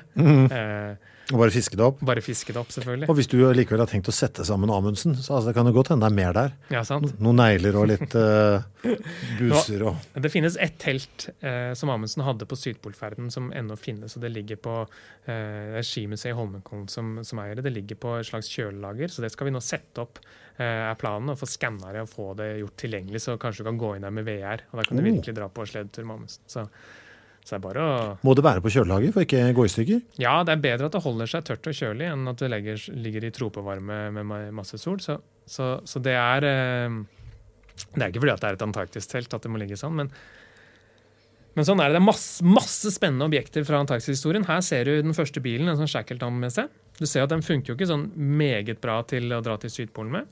Nei, altså dette ser ut som en sånn... Hva skal jeg si, ja? Jeg vet ikke hva jeg skal si det ser ut som en veldig tidlig Range Rover som mangler, altså den er jo åpen også. For sikkerhets skyld, så holder du ikke på varmen på noe vis. Nei, det var jo, ikke sant? Dette er jo pionertiden, og man kan le av det i dag, men det er jo dette som satte spor for det man gjør i dag. I dag er jo motorkjøretøy det man bruker skal man bevege seg i Antarktis. Så det er mange som har eksperimentert feil. Dette her var jo ok, førstemann som prøvde seg, men hvis man hopper til neste store forsøk, så kom man jo til en amerikansk ekspedisjon på 30-tallet som prøvde med en snow cruiser. En enorm bil som var den bilen her, altså den er jo da, lengden på den er bredden på et helt skip. Altså hvor lang er den her da? 17 meter lang. 17 meter lang, og hjula er jo da 3 meter høye, eller? Ja, og veide rundt 40 tonn. 40 tonn? Ja. Men det er bare 4 hjul? Ja, de satte på noen ekstra. Og planen var jo, dette var laget for en amerikansk ekspedisjon, Richard Byrd, som er veldig sånn en eksentrisk og spesiell amerikansk polarhelt. Masse historier rundt han, overvintret alene i Antarktis blant annet. Han skulle utforske Antarktis, gjorde det flere ganger. Og med denne her så skulle han jo virkelig dra av gårde med. Og det som var så gøy er at de ikke hadde testet han i polare strøk før de dro ned, og de var så livredde for at snø skulle samle seg i rillene på dekket. Så de laget helt glatte dekk. Nei! Herregud, for en tanke. Ja. Så det funket jo ikke. Så den sto bare stille og bare spant seg ned. Spant seg ned, og det er jo nydelige filmer på YouTube der de skal laste ned på Antarktis, og hele broen knekker. Nei, det er fargefilm til og med. Så prøv å google Snow Cruiser, Richard Byrd. De klarte etter hvert å bevege den hvis de rygga. Så de klarte å rygge 100-140 kilometer, og så ga de opp, så forlot de den der. Så den ble etterlatt i isen der i Antarktis. Og enten så er den der ennå, eller så har isen brukket, og så er den på havets bunn. Hva er det største vi kan bruke nå, når vi skal innover? Finnes det noen kjempestore varianter av snøskuter man kan bruke innover der? Ja, det er noen sånne store beltebiler og beltevogner, og så er det jo enorme fly som flyr inn og ut. Svære militærfly. Så nå er jo for det første så funker de motorkjøretøyene som brukes i dag, og så er de sikre, og så har man jo, det er jo veier som man vet hvor man skal kjøre og alt sånt i snøen, så det er jo en helt annen standard enn dette her, men jeg vil si at denne her går inn og ut som en av de store liksom, fiaskoene i motorkjøretøyverden i Antarktis. Jeg bare sier at vi har hoppet over et punkt i mine notater, eller kommer det kanskje senere. Hesten som drakk whisky mot kulde. Ja, nei, han kommer etterpå. Og den kommer etterpå, for jeg ble så redd for at du skulle glippe av den. Nei, den må vi ha med. Jeg til og med det ble fotografert akkurat under pressen. At hesten drikker whisky? Ja. Men et annet sånn kjøretøy som jeg tok med her, er jo denne som heller aldri ble noe av. Er det den som heter Giant Mechanical Mosquito? Ja, en megamygg. Som en sveitsisk ingeniør foreslo tidlig i 1900-tallet, det også. Altså. Og da var det snakk om at her skulle man da bevege seg på isen og i terrenget uten å liksom la seg stoppe av veldig dyp snø, for disse beina kunne gå opp og ned, og her skulle man sove og leve og bo. Og man kunne da utnytte naturressurser på en helt ny, fantastisk måte, og her kunne man grave opp skott blant annet og finne ut hva. Når ble denne påtenkt? Nei, dette er sånn 20-30-tall. For det ser veldig sånn 50-talls ut, den type sånn tro på robotikk som de hadde på den tida der? Jeg synes det nesten ser litt sånn flåklippa ut. Kjell Aukrust-tegning. Ble den noen gang forsøkt bygget? Det er altså en mygg som da siden er 40 meter høy. Ja. Nei, den kom seg aldri dit, heldigvis. En mer sånn samlebåndsaktig maskin er jo denne første masseproduserte bilen som kom til Antarktis på 60-tallet. På en australsk base så hadde de 3 sånne Volkswagen-bobler som de reila rundt med. Så det er liksom den første masseproduserte bilen som har vært i Antarktis. Var det mer som et sånn PR-stunt, liksom? Man får ikke gjort mye med en folkevognsboble nedpå der, gjør man det? Nei, men de hadde noen race de kjørte mot hundespann.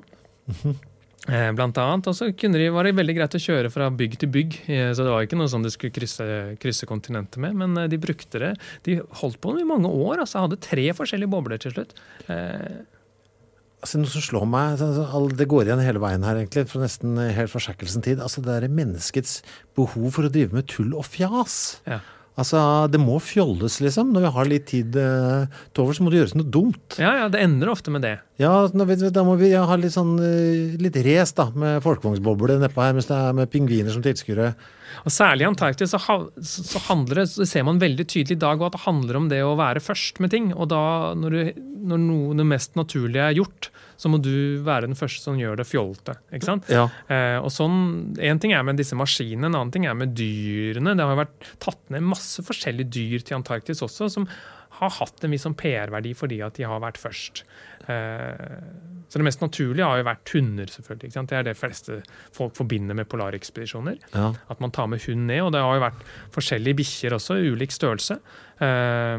Her er fra Shackletons ekspedisjon på høyresida fra 1914 med Leonard Hussey, det er han banjospilleren, han var den minste av gutta, og som står og løfter på Samson, den største av bikkjene de hadde på ekspedisjonen. Hva slags hund er det? Det ser kjempeskjær ut. Ja, de kom fra Canada, de bikkjene til Shackleton.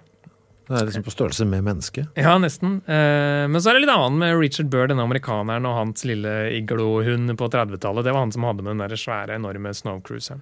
Det ser ut som en naken chihuahua. Ja, det er ikke langt unna. Så der har det også vært eksperimentert og gjort. Men være bikkje med på en tur til Arktis, det høres ut som en sånn resept på et kort liv. Er det noen av disse hundene som kommer hjem igjen, eller? Døder de ikke alle sammen i følelsen av det? Nei, men hundehistorien i Antarktis er lang. De første bikkjene kom i 1898, og de siste dro i 1994. 1994, ja. Da kom det en lov om at det ikke var lov å innføre nye dyrearter til Antarktis. Ja. Så det vil si også selv kjæledyr på ekspedisjon? Ja, ikke sant? Det var ikke lov å ha med... Litt av frykten med bikkjene er jo at skulle man ha bikkjer, så måtte man jo ofte gi dem mat, ikke sant? Og da må du slakte ned en del sel, blant annet. Dette ble jo gjort på 60-, 70-, 80-, 90-tallet. Alle disse vitenskapelige stasjonene, britene, amerikanerne, man hadde jo bikkjer som de suste av gårde med, og det var jo det man brukte. Men så ble det sagt at nå er det slutt, så det er derfor motorkjøretøy har blitt det dominerende, selvfølgelig, etter bikkjene dro. Og så kan man jo krangle og diskutere om motorkjøretøy er så veldig mye bedre enn å ha bikkjer, ikke sant? Og er det bedre å spy ut eksos enn å ta noen sel? Det vil folk alltid ha noen meninger om, men det er jo noe med den der romantikken selvfølgelig som forsvant når bikkjene dro fra Antarktis, men mange av disse bikkjene levde jo livet sitt. De ble født i Antarktis og døde i Antarktis. Ja. De levde lange liv og pissa. Noen av de siste som dro i 94 hadde jo aldri pissa på et tre. Så de dro jo opp til Canada til slutt, og måtte da læres å pisse på tre. For de hadde jo bare stått og pissa i motvind på snø. Så det finnes masse historier om hundene i Antarktis, og mange av de hadde det bra, men mange sleit jo livet sitt også. Men verre er det jo selvfølgelig med de hestene som ble tatt ned. Og her er jo dette hesten som drikker whisky? Dette er hesten som drikker whisky. Her står det 6 mann gjør alt de kan for å få en stakkars hest til å ta seg en sup med sprit fra en flaske. Det er jo kanskje det fineste dyrebildet fra Antarktis historie. Er det det? Hva er motivasjon? Hvorfor skal denne hesten drikke sprit? Dette er tatt på bildet er tatt i februar 1911. Det er Scott sin ekspedisjon. Dette er jo den ekspedisjonen han senere nå Sydpolen på. Da hadde han med hester, sant? Denne hesten datt gjennom isen. Så han har vært i vannet. Den er iskald. De får da den detter gjennom isen, og de får dratt den inn på land igjen. Den kommer seg på land. Og så er jo da tanken, hva gjør vi for at denne hesten skal bli varm? Hva pleier vi å gjøre hvis vi selv fryser? Jo, vi tar oss en klunk. Og da tvinger de da nedpå en halvflaske whisky til den hesten. Og det er en liten bildeserie som ligger, hvis du søker på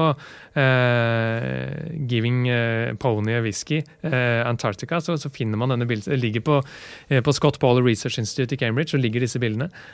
Og det er... Fungerte det? Den døde etterpå, men ikke rett etterpå. Den ble litt skjelven, men den døde jo senere på ekspedisjonen. Da. Ja, ok, men det var ikke samme dagen, så det var ikke spriten som tok den? Liksom. Nei, det var ikke spriten som tok den. Men jeg vet ikke om det var å anbefale. Altså. Det var mye drekking der nede, som generelt høres ut som. Gikk de noen gang tomme for sprit? Nei, ikke som man har lest om å klage. Tenk deg det, ja. De gikk tomme, altså det er så ille som det er. Det er ingen rapporter om at de noen gang gikk tomme for sprit, de som har vært der nede. Nei, det er kanskje ikke det de har valgt å fokusere på. Det var ikke det de gikk tomme for først, liksom, hvis det var det de... Hvor mye sprit hadde de med seg ned, ja? Altså disse gutta som satte da alene igjen på Elephant Island der. Ja, de hadde ikke sprit. De hadde ikke det? Nei, ikke sant? Ok, bra. Så de gikk til slutt tom, ikke sant? Ja. Men de hadde jo større problemer å fokusere på enn at at flaska var tom. Da handlet det om, kommer vi noen gang hjem? Jo, men jeg tenkte det hørtes jo ut som det var det eneste som alltid har liksom funnets, sprit. Ja. Og det klart det morsomt med en kassa som ble gjemt unna i Shackletons hytte, som man ikke helt vet hva bakhistorien til. Og det jo ennå rapporter om at det mye alkohol på basen i Antarktis. Så det nok et eget liv der også, i baren på Sydpolen vinterstid. Herregud. Men det har jo vært flere dyr i Antarktis som kanskje ikke det man forbinder med polarekspedisjoner. Det har vært kuer, det har vært... Why? Ja, dette var Richard Burdian, han med den bittelille bikkja og den store bilen. Han tok med 3 kuer fra Guernsey, kanaløya Guernsey, ned til Antarktis på 30-tallet. En av de døde på vei ned, men fødte også i kalv, så det kom da ned til Antarktis med 3 kuer, og da fikk de fersk melk da. Det var tanken? Ja, men jeg tror baktanken nok også at de satte denne rekorden, og at de kunne komme hjem med disse 3 kuene og gjøre mye publisitet og få mye reklame. Og det ble jo laget store show når disse kuene kom hjem. De fikk egne t-skjorter, de fikk egen pins. Det ble store overskrifter om kuene som har vært i Antarktis.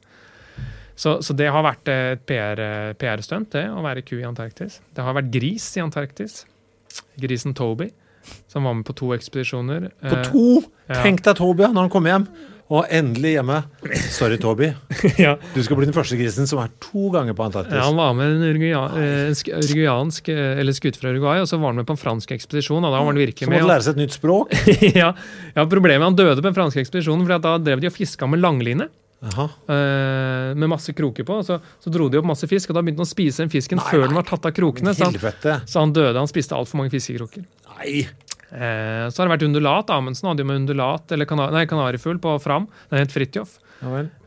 Den står ennå utstoppet på piano til kokken tok og stoppet han ut. Så for den døde der? Den døde på vei hjem, ja. Det har vært hamster. Hvorfor det? Samme grunn? Pandora, hamsteren. Hun var på Sydpolen. Det synes jeg, det det det eneste som koselig med disse dyrehistoriene, at vi har navn på alle sammen. Så vi kan minnes dem med navn. Ja. Pandora hamsteren den første som har født på Sydpolen, og den eneste. Eneste hamsteren? Nei, det ingen andre som har født noen. Men var det ikke sånn par som dro ned? Jo, men ikke på selve Sydpolen. De fødte jo på en argentinsk base på halvøya i Antarktis. Så de som fødte på polpunktet? Yes, hun fødte på polpunktet. Tvillinger spiste dem etterpå. Nei, ok. Ja, men de hadde hamsterrace. Rakk de få noen navn, eller? Nei, det tror jeg ikke. Så det første som født og spist... Den første som døde på Sydpolen var jo Helge, bikkja til Amundsen, som de tok livet av.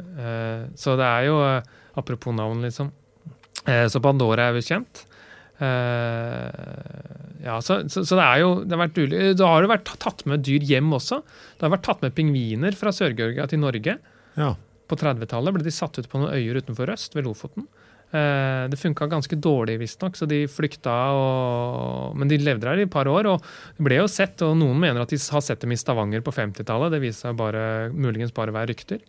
Men disse pingvinene finnes det masse forskjellige historier, og det sies at en av de siste ble tatt livet av en gammel kone, som så pingvinen komme mot henne på stranda, trodde det var djevelen selv, så hun slo henne i hjel med en hammer. Så det å flytte dyrearter fra Antarktis og til andre steder har også kanskje ikke vært vellykket da. Det lov? Nå nå var det forbudt nå, ja. Nå det heldigvis forbudt å ta både dyr den ene og andre veien. Men nå det jo... Ja. Nei, over til nåtiden her. Jeg har klikket meg videre i bildserien vi har her. Her en mann med en gul pulk med en gul oppakning. Jeg antar at det på Antarktis. Ja, og det en av de andre store problemene man sliter med nå i tida. Det liksom diskusjoner rundt ekspedisjoner.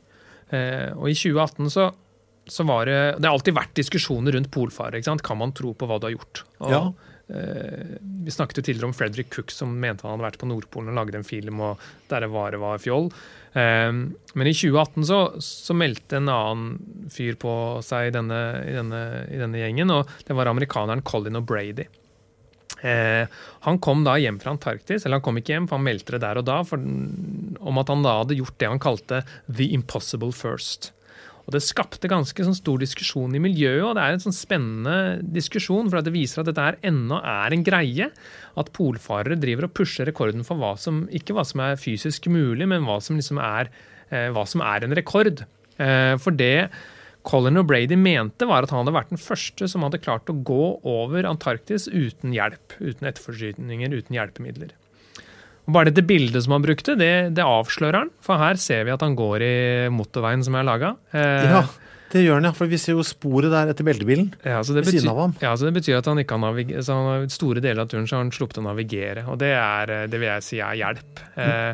Og det han mener liksom impossible å krysse Antarktis, det ble også ganske sånn kjapt diskutert og motbevist. Og det særlig en kar som heter Eric Phillips, som en australsk polfarer som virkelig sto i spissen for å kategorisere ekspedisjoner etter denne debatten her, og som gjorde det mulig å liksom gruppere inn hva som uten hjelpemidler, hva som en kryssing, hva som en omseiling og hva som hva.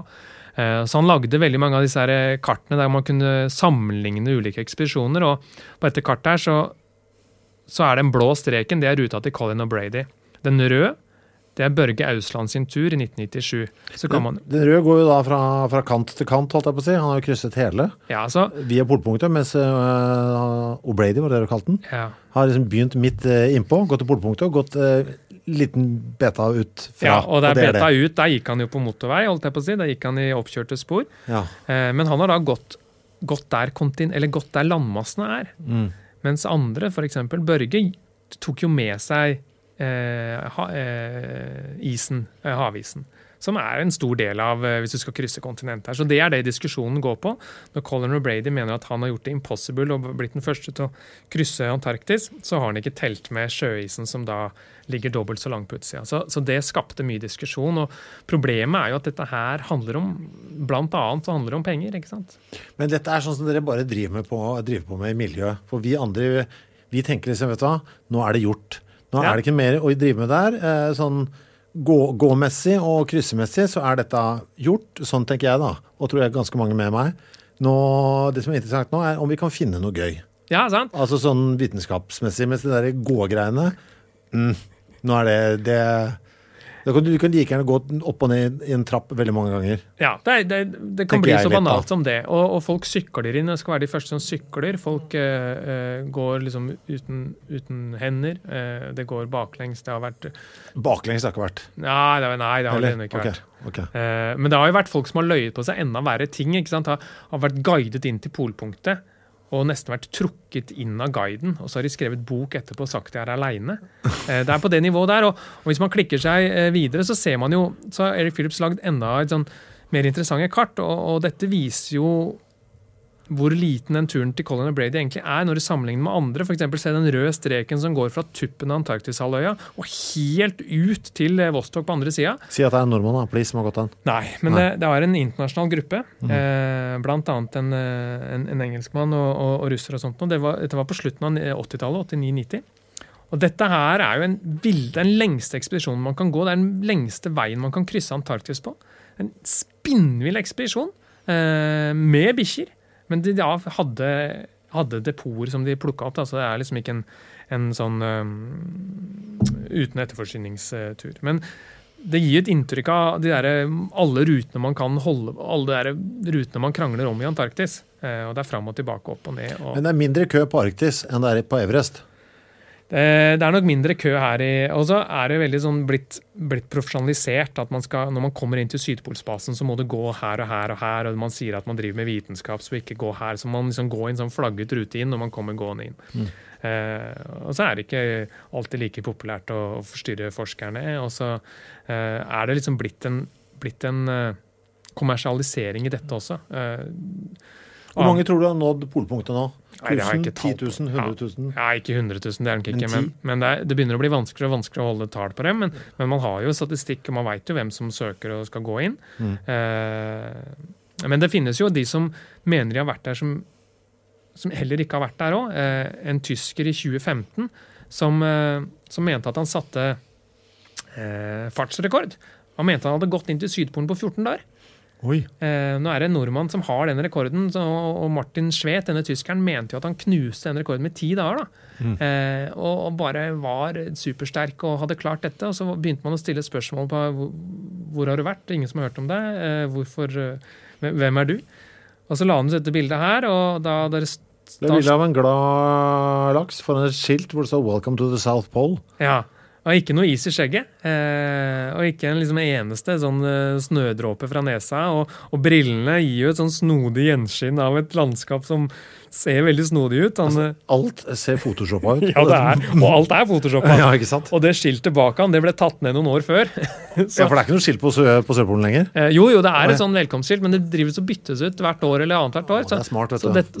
Så dette skiltet her var ikke her i 2015. Så han bomma på alle punkt og måtte liksom innrømme at men denne historien kunne han komme hjem med. Han kunne, sånn som Brady, han kan selge bøker, han kan lage filmer, han kan gjøre penger ut av det, og det er der den kranglinga er, fordi at rekordene har en økonomisk verdi, ikke sant? Ja. Så det skal folk leve av, og når folk begynner å lage tull ut av det, og så blir det vanskelig å ta det på alvor, ikke sant? Og da mister jo alle andre markedsverdien sin. Jeg leser fra en slide her. Can science bring Captain Scott back to life? Eminent Frenchman says yes and will make attempt this summer. Ja. En flott blanding av tegning og fotografi. Hva er det jeg ser på her? Det er Scott nederst til høyre i hvert fall, som sitter med hånden mot tinningen. Og det er den gale vitenskapsmannen som jeg har begynt å forske i, som jeg ennå ikke har kommet til bunns i. Så hvis noen vil lage en kortfilm om han, så må de ta kontakt. For han her heter August Castellan Seymour. Det er sikkert ikke sånn det uttales, men en snodig type som i 1913 søkte om penger for å dra ned til Antarktis for å vekke Scott til live. For han mente han hadde funnet ut en metode, han hadde prøvd ut på en hund og en katt og en rotte, og mente at det funket, så han ville ned dit og vekke Scott til live og ta han med hjem igjen. Han søkte penger hos Royal Graphic Society, fikk ikke det, heldigvis, eller dessverre. Ja, usikker. Så den ekspedisjonen ble aldri noe av. Men han fortsatte med ideer, og samme år så står han i avisene, da skal han selge korsett til menn, og mener at det er så bra for holdningen. Funket ikke det ellers, så åpnet han en serie med selvmordshotell. What? Der folk kunne sjekke inn for å ta livet sitt. For da var det visstnok et så stort problem at det var så mange som tok livet sitt rundt omkring på vanlige hoteller og moteller. Så han ville lage et eget hotell der folk kunne ta livet sitt, men det var jo ikke noe stort markedsgrunnlag for det heller. Hva var konseptet? Var det remedier klart på rommet og plass på gulvet, eller hva? Ja, det er vanskelig når jeg leser avisene, så er det to forskjellige versjoner. En er at de skal legge opp til et vellykket selvmord. En annen er at de skal forhindre det ved at du kan sjekke inn, og så kan du si, jeg ønsker å ta livet mitt med en kule. Da får du utlevert en pistol, men så viser det seg at dette bare er en pistol som ikke funker. Så det skal være sånn at du skal holde mot tinninga, og så skal ikke avtrekkeren funke, at du da liksom skal få en epiphany, liksom? Ja, og at pillen, hvis du vil ha pille i stedet for, så skal det bare være godteri. Okay. Men det funket heller ikke, så... Når er dette? 1913. Alt dette skjer i 1913. 1914 så går han ut med en kontaktannonse i avisene, der han ønsker seg en kone, og mener han har 50 000 pund. Søker etter en kone, han har 3 kriterier. Hun skal være klok, gråhåret og enke. 1914, og man aner ikke helt om han får henne, men samme år 1914 så blir han rapportert død. Da har han startet egen religion og injisert noe gift fra en russisk plante.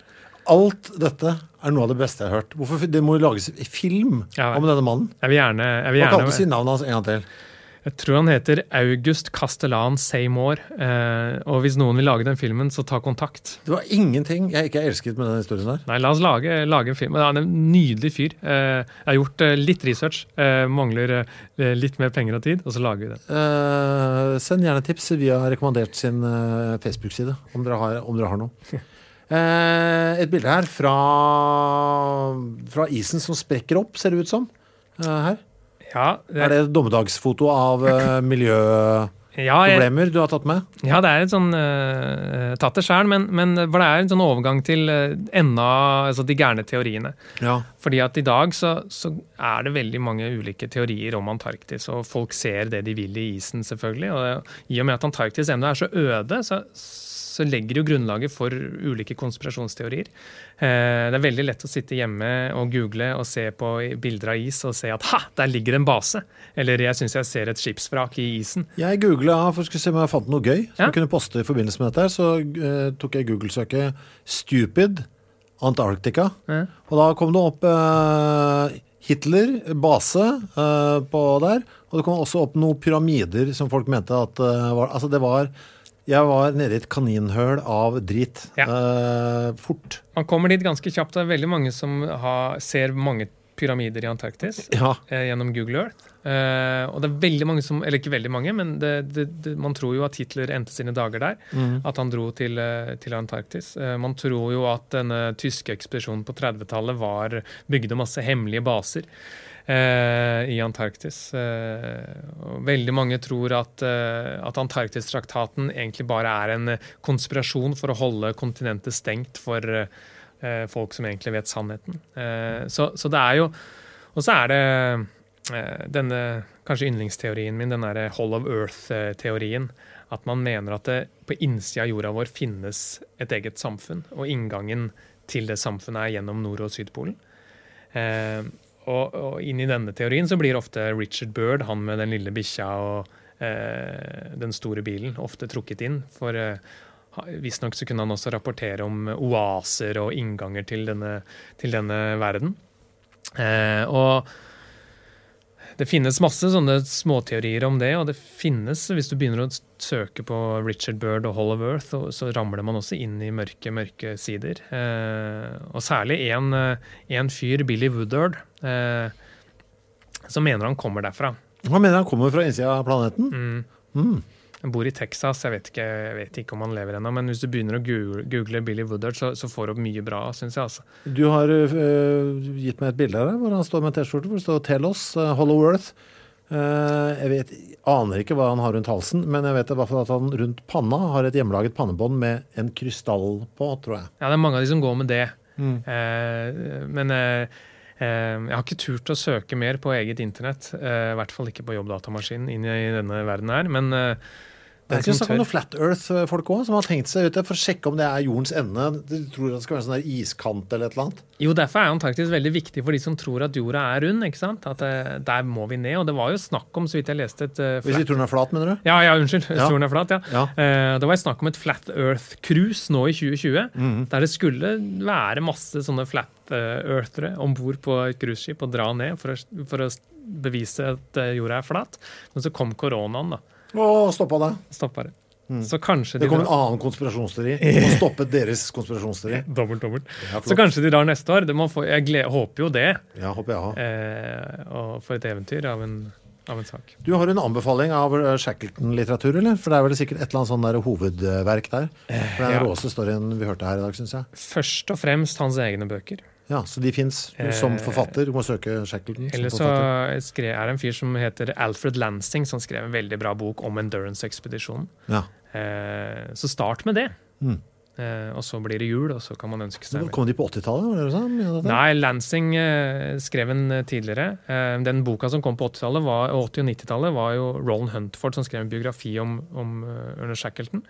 Og så det en dame som heter Carolyn Alexander som skrev en bok om Endurance-ekspedisjonen, og det har vært skrevet bok om katta, det har vært skrevet bok om blindpassasjeren, det liksom nesten hver av disse mannskap har fått sin egen bok. Men man skal ikke grave mye på Facebook før man finner Shackleton-grupper. Så James Caird Society, sjekk ut det, der finnes de største nerdene. Der man møtes til middager en gang I året og ser på livbåten og hører på foredrag. Jeg får litt sånn dårlig samvittighet. Bestefaderen var så gærne til Shackleton, vet du. Ja. Og så spurte han aldri, for jeg tenkte, ja vel. Men det var liksom ikke, han var helt possessed med han. Jeg burde ha spurt han mer. Du, jeg må reklamere litt for neste reklamandert, som går av stabelen mandag 21. desember. Det da årets siste. Kunne hatt den I romjula, men det litt sånn krøkkete. Derfor 21. desember. Usikker på om det blir live på Union scene eller ikke. Tipper ikke, sånn som situasjonen nå, men billettene ligger nå ute fremdeles I tilfelle det blir noe. Men jeg tipper det blir her, I dette studio I stedet. Jeg skal ikke si tradisjonen tro, men gjort det noen ganger før. Valgt å ta meg vann over hodet litt sånn kraftig, og det passer kanskje godt å gjøre det på den, siden det årets siste. Da skal jeg nemlig prøve å se om jeg klarer å forstå hva kvantefysikk innebærer. Det partikkelfysiker Inga Strymke som returnerer for å bistå denne helt uoverkommelige oppgaven. Jeg har bedt henne ta på seg den aller største tålmodighetshatten, for jeg tror dette blir veldig vanskelig. Men vi alle i samme båt, så om du ikke kan noen ting om kvantefysikk, vær så snill å skru på og vær med i fortvilelsen. Og kan du litt, så vil du forhåpentligvis kunne enda mer. Målet da minimum å skjønne greia med at lys bølge og partikkel samtidig, og finne ut om dette med Schrödingers katt, som jo et irriterende fenomen for oss som ikke så gode på dette her. Tusen takk til alle som har hørt på, alle som fulgte sendingen på Facebook, og ikke minst til deg, Anders Bakke. Produsert av Rubicon.